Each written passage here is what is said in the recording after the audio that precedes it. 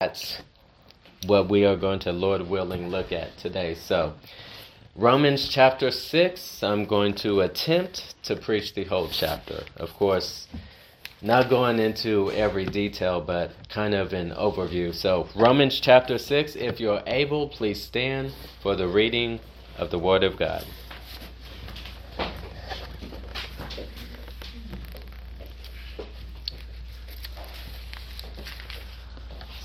So Paul says, "What shall we say then? Shall we continue in sin that grace may abound? Certainly not. How shall we who have died to sin live any longer in it? Or do you not know that as many of us were baptized into Christ Jesus, were baptized into his death? Therefore, we were buried with him through baptism into death, that just as Christ was raised from the dead by the glory of the Father, even so we also should walk in newness of life. For if we have been united together in the likeness of his death, certainly we also shall be in the likeness of his resurrection, knowing this, that our old man was crucified with him, that the body of sin might be done away with, that we should no longer be slaves of sin. For he who has died has been freed from sin. Now if we died with Christ, we believe that we shall also live with him, knowing that Christ, having been raised from the dead, dies no more. Death no longer has dominion over him. For the death that he died to sin once and for all, but the life that he lives to God. Likewise, you also reckon yourselves to be dead indeed to sin, but alive to God in Christ Jesus our Lord. Therefore do not let sin reign in your mortal body, that you should obey it in its lust. And do not present your members as instruments of unrighteousness to sin, but present yourselves to God as being alive from the dead, and your members as instruments of righteousness to God. For sin shall not have dominion over you, for you are not under the law, but under grace. What then? Shall we sin because we are not under the law, but under grace? Certainly not. Do you not know that to whom you present yourselves slaves to obey, you are that one slave whom you obey, whether of sin leading to death or obedience leading to righteousness? But God be thanked, that though you were slaves of sin, yet you obeyed from the heart that former doctrine to which you were delivered, and having been set free from sin, you became slaves of righteousness. I speak in human terms because of the weakness of your flesh. For just as you presented your members as slaves of uncleanness and of lawlessness, leading to lawlessness, so now present your members as slaves of righteousness for holiness. For when you were slaves of sin, you were free in regards to righteousness. What fruit did you have then in the things of which you are now ashamed? For the end of those things is death. But now having been set free from sin and become slaves of God, you have your fruit to holiness, in the end, everlasting life.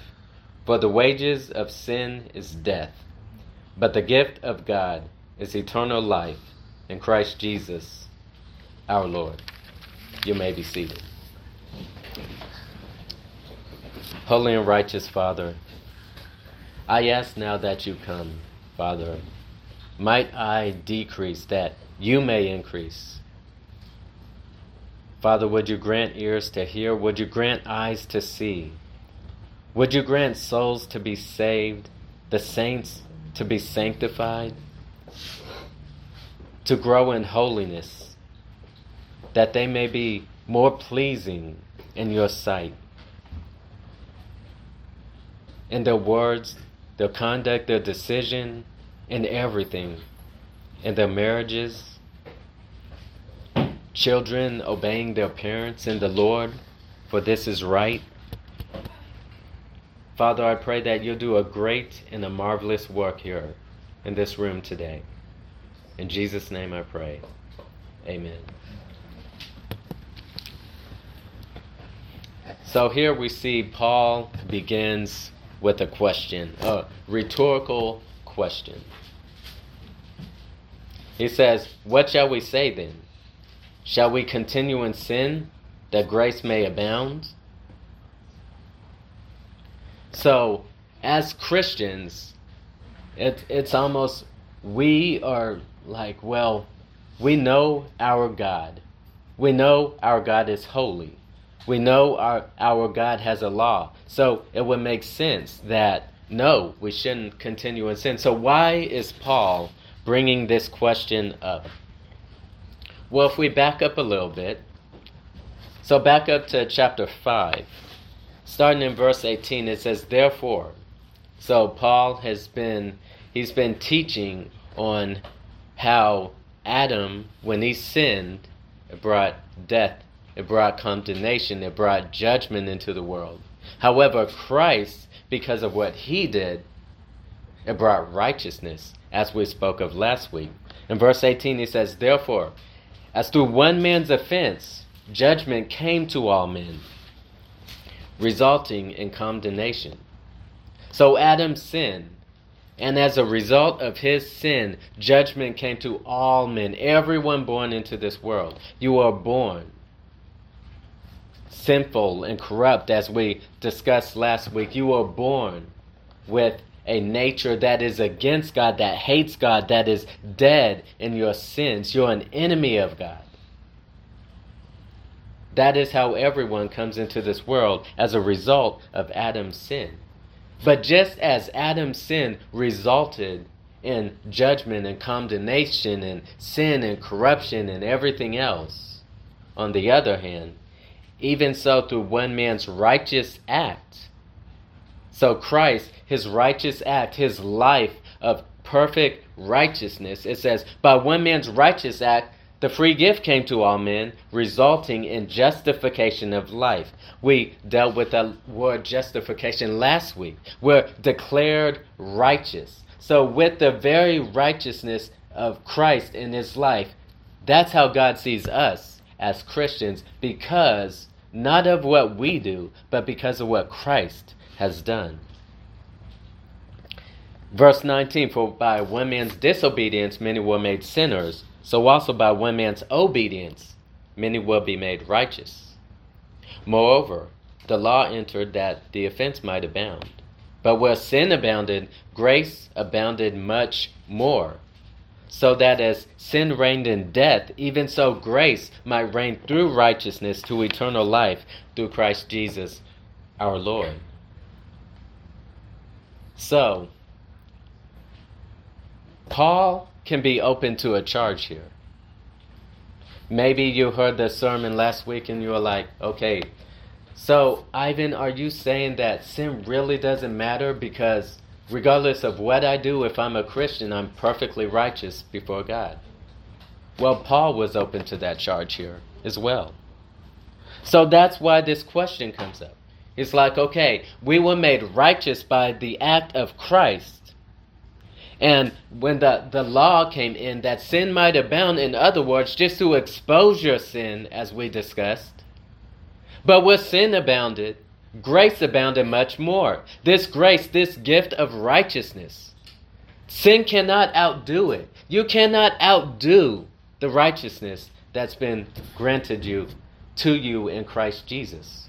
So here you're like, okay, Paul, if I understood you correctly, where sin abounds, grace abounds much more. So I can just continue in sin and grace is going to abound.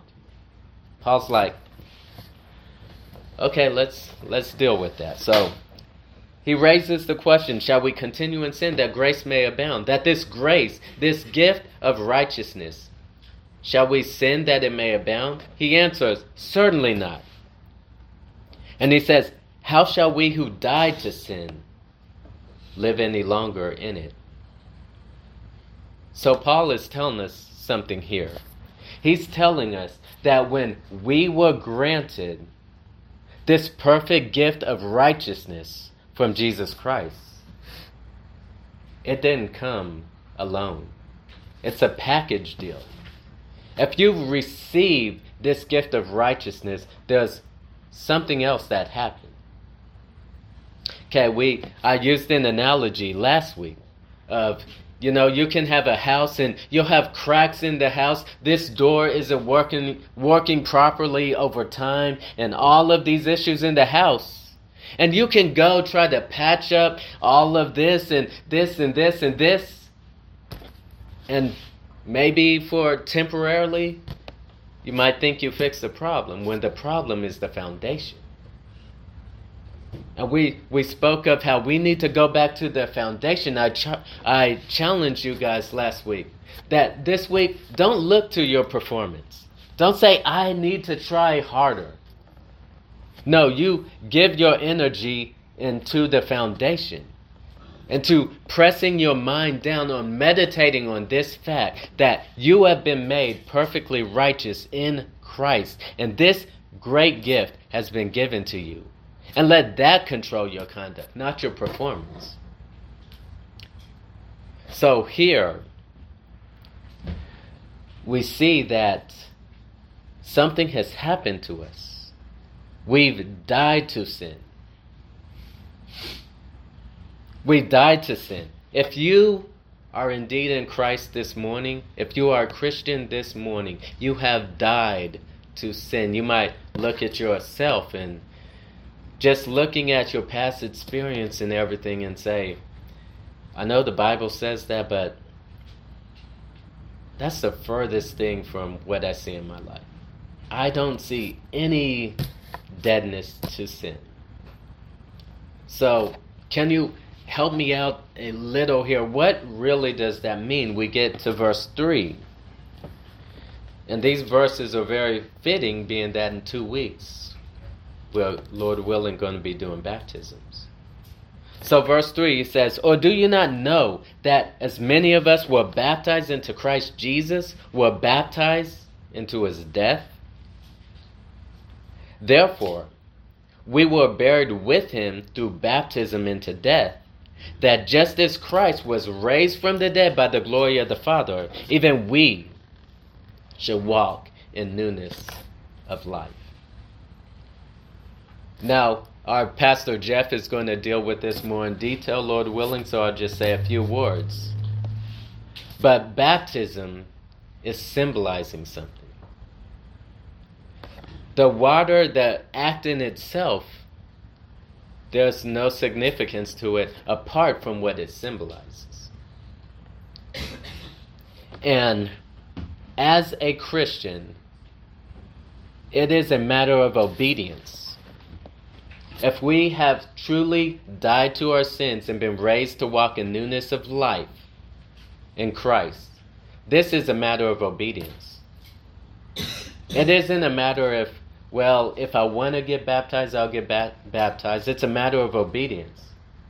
Now, it isn't saying that if you get saved, you're in disobedience, you're in sin and rebellion until you get baptized. No, that's not what it's saying. But if you have opportunity to be baptized and you're like, no, then that's when the rebellion comes. So anyone in here, and you have died to your sins, which we'll discuss more. You have been raised to walk in newness of life. You must be baptized. And we have an opportunity here in 2 weeks to do that. So I would encourage you to speak to an elder. But on the flip side of that, if this has not happened to you, you may have made a profession, but if you have not died to your sins and been raised to walk in newness of life, then to get baptized is actually blasphemous. It's actually false witness. And you're saying this has happened when it has not happened. You know, we're having communion today. And we often make an emphasis, if you are not a believer, do not eat and drink or you'll be eating and drinking judgment on yourself. But shouldn't we be saying the same with baptism? It's an ordinance of God. Why should anyone profane the name of God? By symbolizing something he has ordained which hasn't happened in your life. So, as we go through this message, and dealing with this reality, examine yourself. If this has happened to you and you have not been baptized, do not let this opportunity pass by. But if this has not happened to you, then pray and seek the Lord that this may be a reality in your life, that you too may be baptized. But with that being said, This is saying, of course, our baptism is symbolizing our union with Christ. So verse 5. So, of course, going back, we've been given this gift of righteousness. But this gift of righteousness comes with a union with Christ. Verse 5. For if we have been united together in the likeness of his death, certainly we also shall be in the likeness of his resurrection. Knowing this. So this the first thing Paul, the Holy Spirit, wants us to know as Christians. In order, as we'll see, this is dealing with holiness and sanctification. In order for you, brother or sister, to make any progress in your holiness and sanctification, you have to know something. There's something you must grasp in your mind, and you must hold on to that as an undeniable fact. So the first thing we see here, as the grace of Christ has united us with Christ, the first thing Paul wants us to know, verse 6, knowing this, that our old man was crucified with him, that the body of sin might be done away with, that we should no longer be slaves of sin. So this is the first thing he wants us to know. He wants these believers to know. The first thing he says, you need to know that your old man, who you used to be, in love with your sin, that old man was crucified with Christ. When Christ died, you died. That old man is dead. And he says, we've been united, that our old man was crucified with him, that the body of sin might be done away with. This word, done away with, it literally means to be made inoperative. It doesn't operate anymore. It doesn't function anymore. And you're like, okay, I know I'm a Christian, but that doesn't make sense. How? I mean, I still sin. Well, there is a real sense that as a Christian, your mind should be so set on the Word of God, so set on living before Him, on holiness, that you don't even give your mind to just these realities that, yes, you're a sinner. I mean, yes, that's true of us all. We all sin. But as I said last week, how many times is a Christian referred to as a sinner in the New Testament? The only time that they're referred to as sinners, or Paul himself, is only to magnify the grace of God. That's it. Period. For example, he says, we were foolish, deceived, slave to various lusts and pleasures, living in malice and envy, hateful and hating one another. But when the love and grace of our God came, not according to our righteousness. I mean, every time you can go through the New Testament, every single time, when Paul says, I'm the chief of sinners, that's only to say, but look at the grace, the mercy of God to the chief of sinners. So when we consider our sin as Christians, it should be to magnify the grace of God. Not to say, oh man, I'm so horrible, I'm corrupt. No, that's not where our mind should be. This is where our mind should be. That our old man was crucified with Christ, and our body of sin has been made inoperative. It does not function anymore. We are no longer slaves of sin. Everyone in here is a slave this morning, which, Lord willing, we'll get more into later. But if you are a Christian, you are no longer a slave of sin. And it says, verse 7, he who has died has been, I'm going to change the word, justified from sin. This word that in the New King James is, in most other translations, is translated as freed. Now, it is true because it just said we're no longer slaves of sin. That is true. However, this word, every other time this word is used in Romans, is justified. to be declared righteous.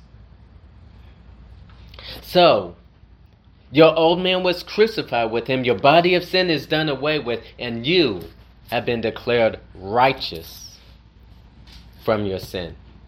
I mentioned last week, it's one thing to be forgiven of sin. That doesn't make you righteous, that makes you innocent. It's one thing to be freed from your sin. That doesn't make you righteous either.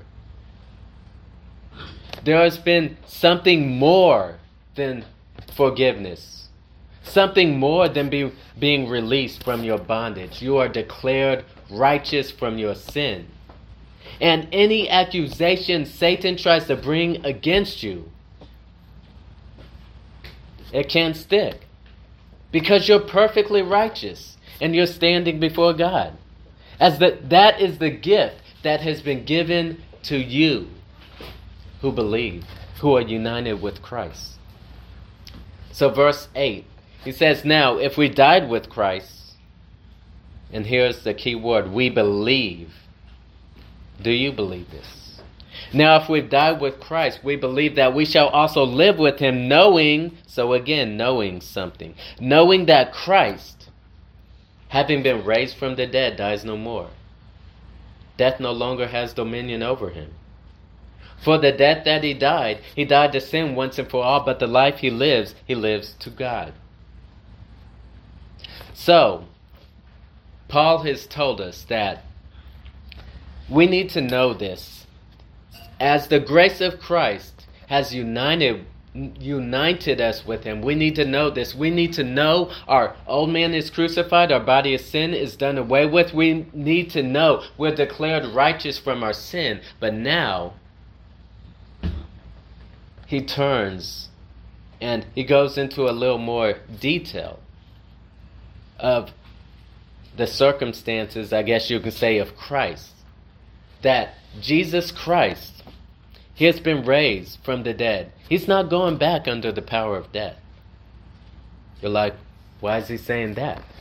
I mean, that's obvious. I believe that. I mean, it never enters my mind that some demon is going to go up into heaven and grab Jesus Christ and pull him back down to this earth. And he's going to crucify him over again.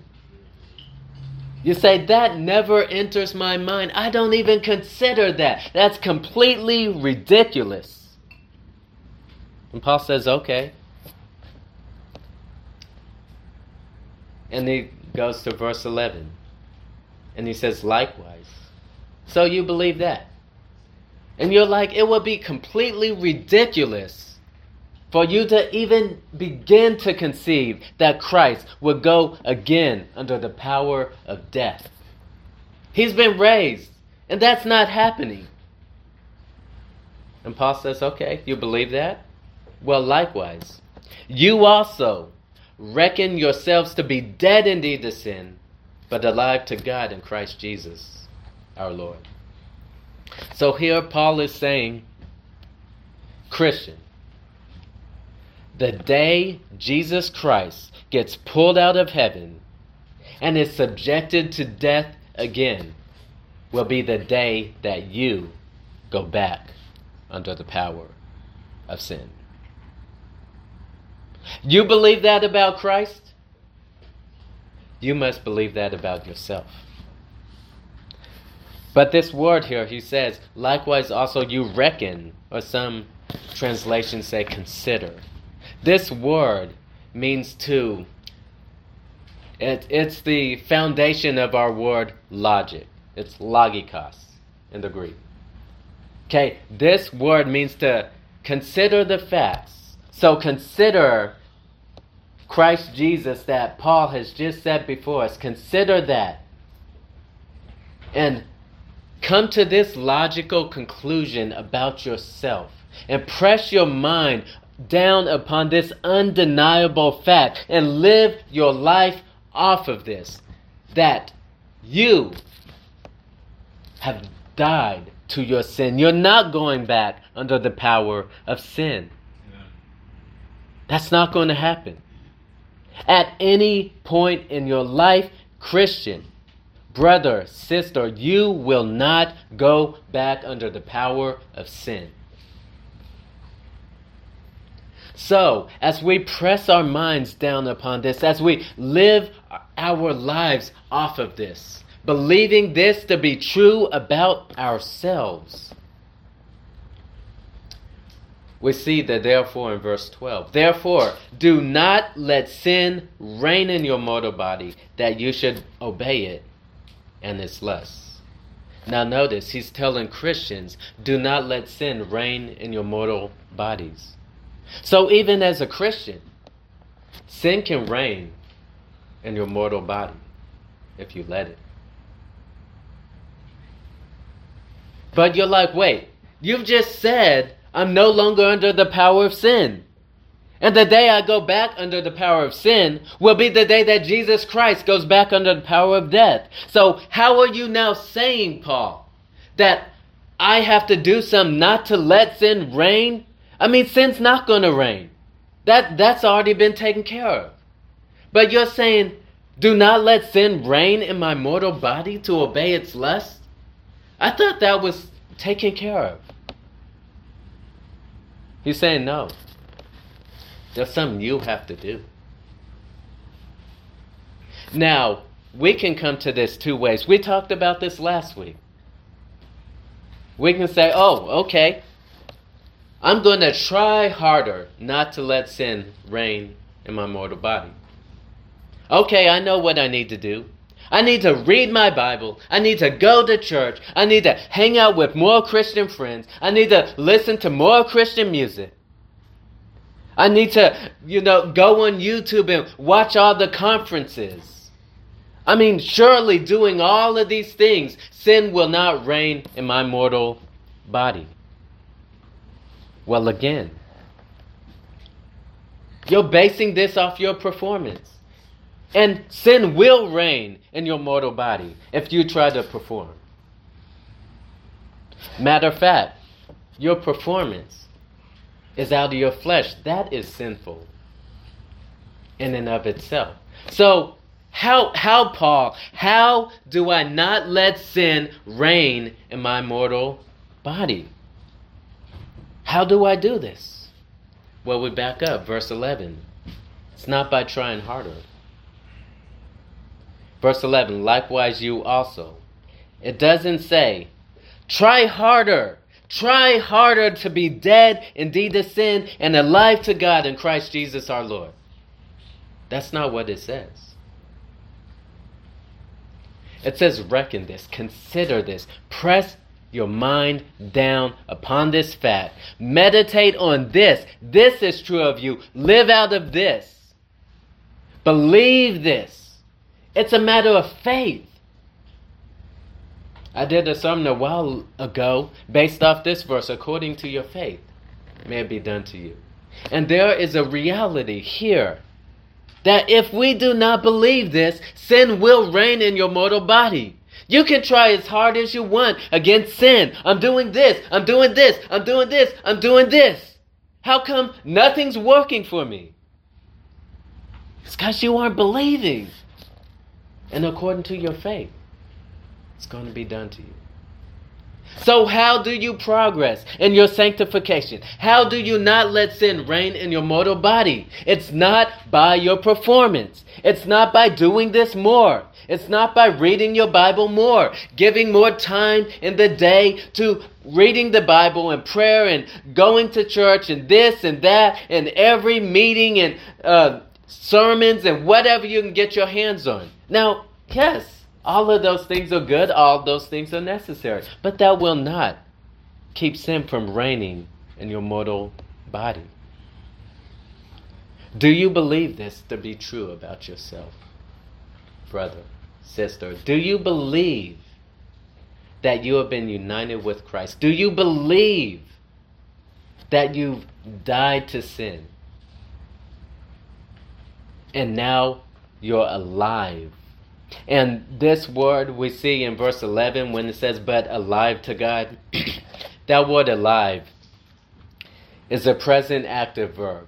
So it's actually saying you're dead to sin, but living to God. in Christ Jesus, the Lord. Do you believe that to be true about your life? Not that you've died and are made alive, but now you are living your whole life. As Paul says in Colossians 3:4, Christ is your life. Your whole life is living unto God through faith in Jesus Christ. That's when sin will not reign in your mortal body. When you believe that to be true, when you press your mind down upon this undeniable fact, that is when you make progress. And as we see, verse 13, and do not present your members as instruments of unrighteousness to sin, but present yourselves alive to God. Or present yourself to God as being alive from the dead, and your members as instruments of righteousness to God. For sin shall not have dominion over you, for you are not under the law, but under grace. Well, we're not going to finish this. So there's going to be a part 2, But, so here we see Paul saying, okay, once you've reckoned this true about yourself, once you've considered yourself to be dead indeed to your sin and alive to God through Jesus Christ the Lord, it's like when you pressed your mind down upon that fact that this is true about you, no matter what Satan, who is the accuser of the brethren, no matter what he brings against you at any time against you, you consider this to be true. You don't listen to the voice of Satan, listen to the voice of your flesh, listen to the voice of others. You listen to the word of God. This is what's true about me. And you live your life off of that. Press your mind upon that.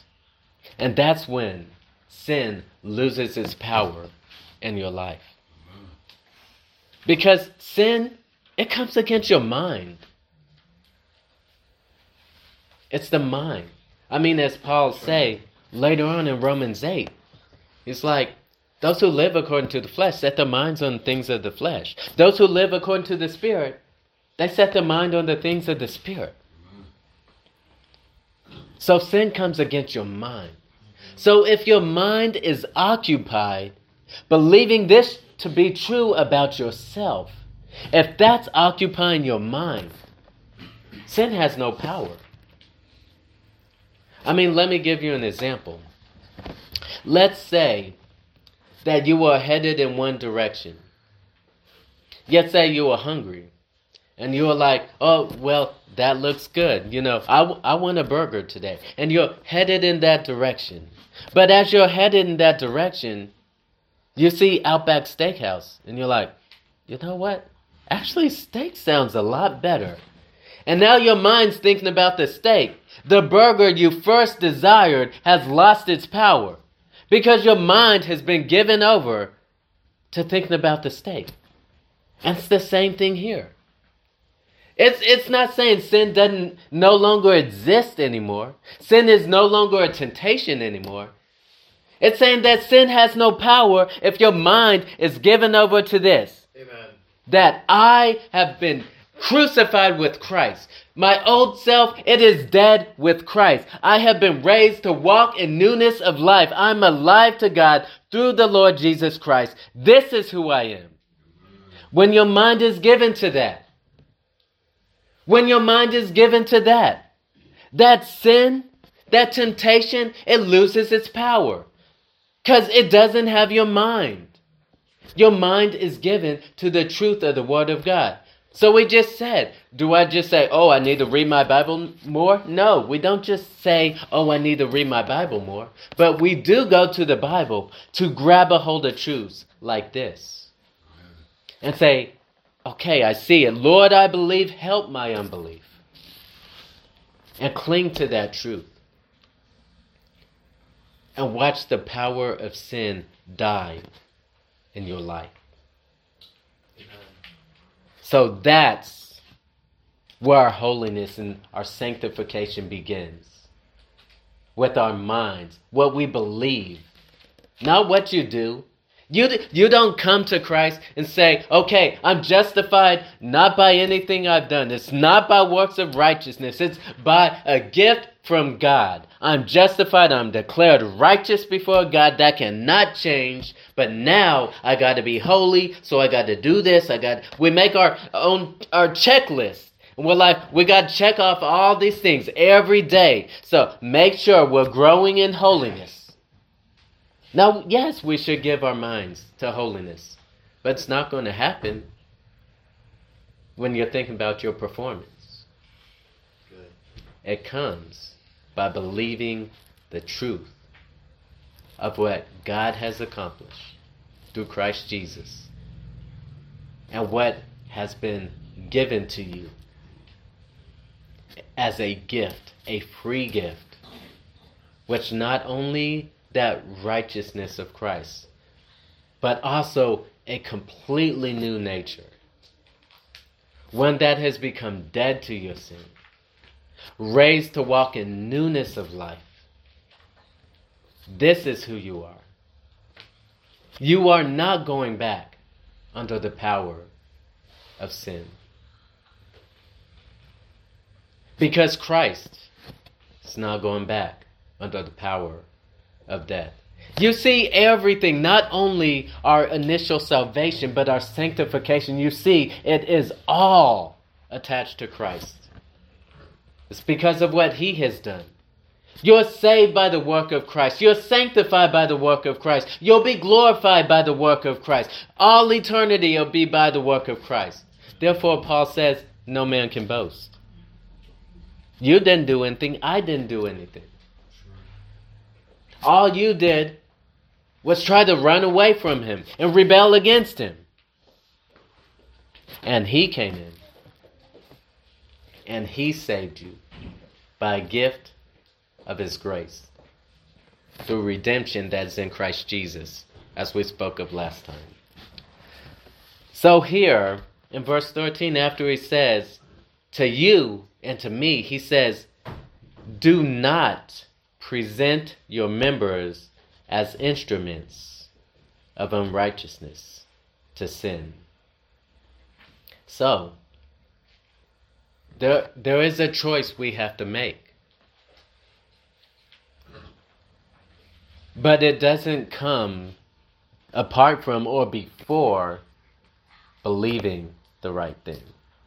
See, we often we'll go through here and we'll say, okay, I have been given the righteousness of Jesus Christ. I'm perfectly righteous before God.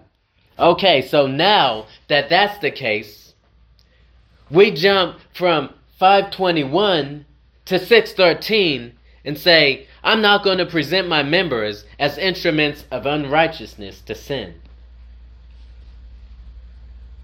But we skip all of those 12 verses about what we need to believe. If you don't believe the right thing, it doesn't matter how hard you try to keep verse 13, it's not happening. And matter of fact, even you trying to keep it, it's not pleasing before God because that's out of your flesh. Putting confidence in your flesh, that's your pride. So what do? We believe what He said. We press our mind down upon the fact you are dead to sin. You are alive in Jesus Christ. And then, do not present your members as instruments of unrighteousness to sin. We do that by faith, by believing, not by our performance. And he says, but present yourselves to God as being alive from the dead, and your members as instruments of righteousness to God. Verse 14, for sin shall not have dominion over you. And I'll leave out that last phrase because it goes with, it's a transition for the rest, which Lord willing we'll deal with in a few weeks. But Here Paul is saying, sin shall not have dominion over you. You're like, okay, Paul, wait. You're saying, do not let sin reign in your mortal body. Do not let sin have dominion over you. Now you're telling me sin shall not have dominion over you. How can you say that, Paul? How can you tell me, do not let it, and then turn around and say, it's not going to have dominion over you? That doesn't make sense to me, Paul. I mean, if it's not going to have dominion over me, then I don't have to do anything. I mean, that's a reality. It's by the work of Christ, right? Well, again, see, with justification or being declared righteous before God, that's a I can't even say it. But anyway, that's a work of Christ alone. In our sanctification, it's a synergistic work. I think I said it. But anyway, we participate in our sanctification. There is a participation here. Yes, it is true. Sin will not have dominion over you. But you can let it. Not by not performing correctly, but by not believing. So just like I challenged you guys last week, not to go out and say, okay, I heard what Ivan said, and I'm the righteousness of Christ, but I still got to do something, right? So I'm going to do this and do this and do this. I'm going to, maybe you're thinking, if I do all these things, then God, He's going to look and say, I'm very pleased with that. Good job. You performed very well this week. Well, no. We've been given the righteousness of God in Christ Jesus as a gift to be received by faith through believing it. And even as it now comes to our holiness, our sanctification, our righteousness in the way we live, we don't abandon that. We don't say, okay, this was a gift, but now I got to get to work. Yeah, I had to believe that, but now I have to perform. No. It's faith. Again, it's believing. Did you believe that you were made the righteousness of Jesus Christ by faith? And you're like, yes. But now I got to do something. Yes, you have to do something. You have to believe again that you become dead to sin and alive to God through Christ Jesus, the Lord.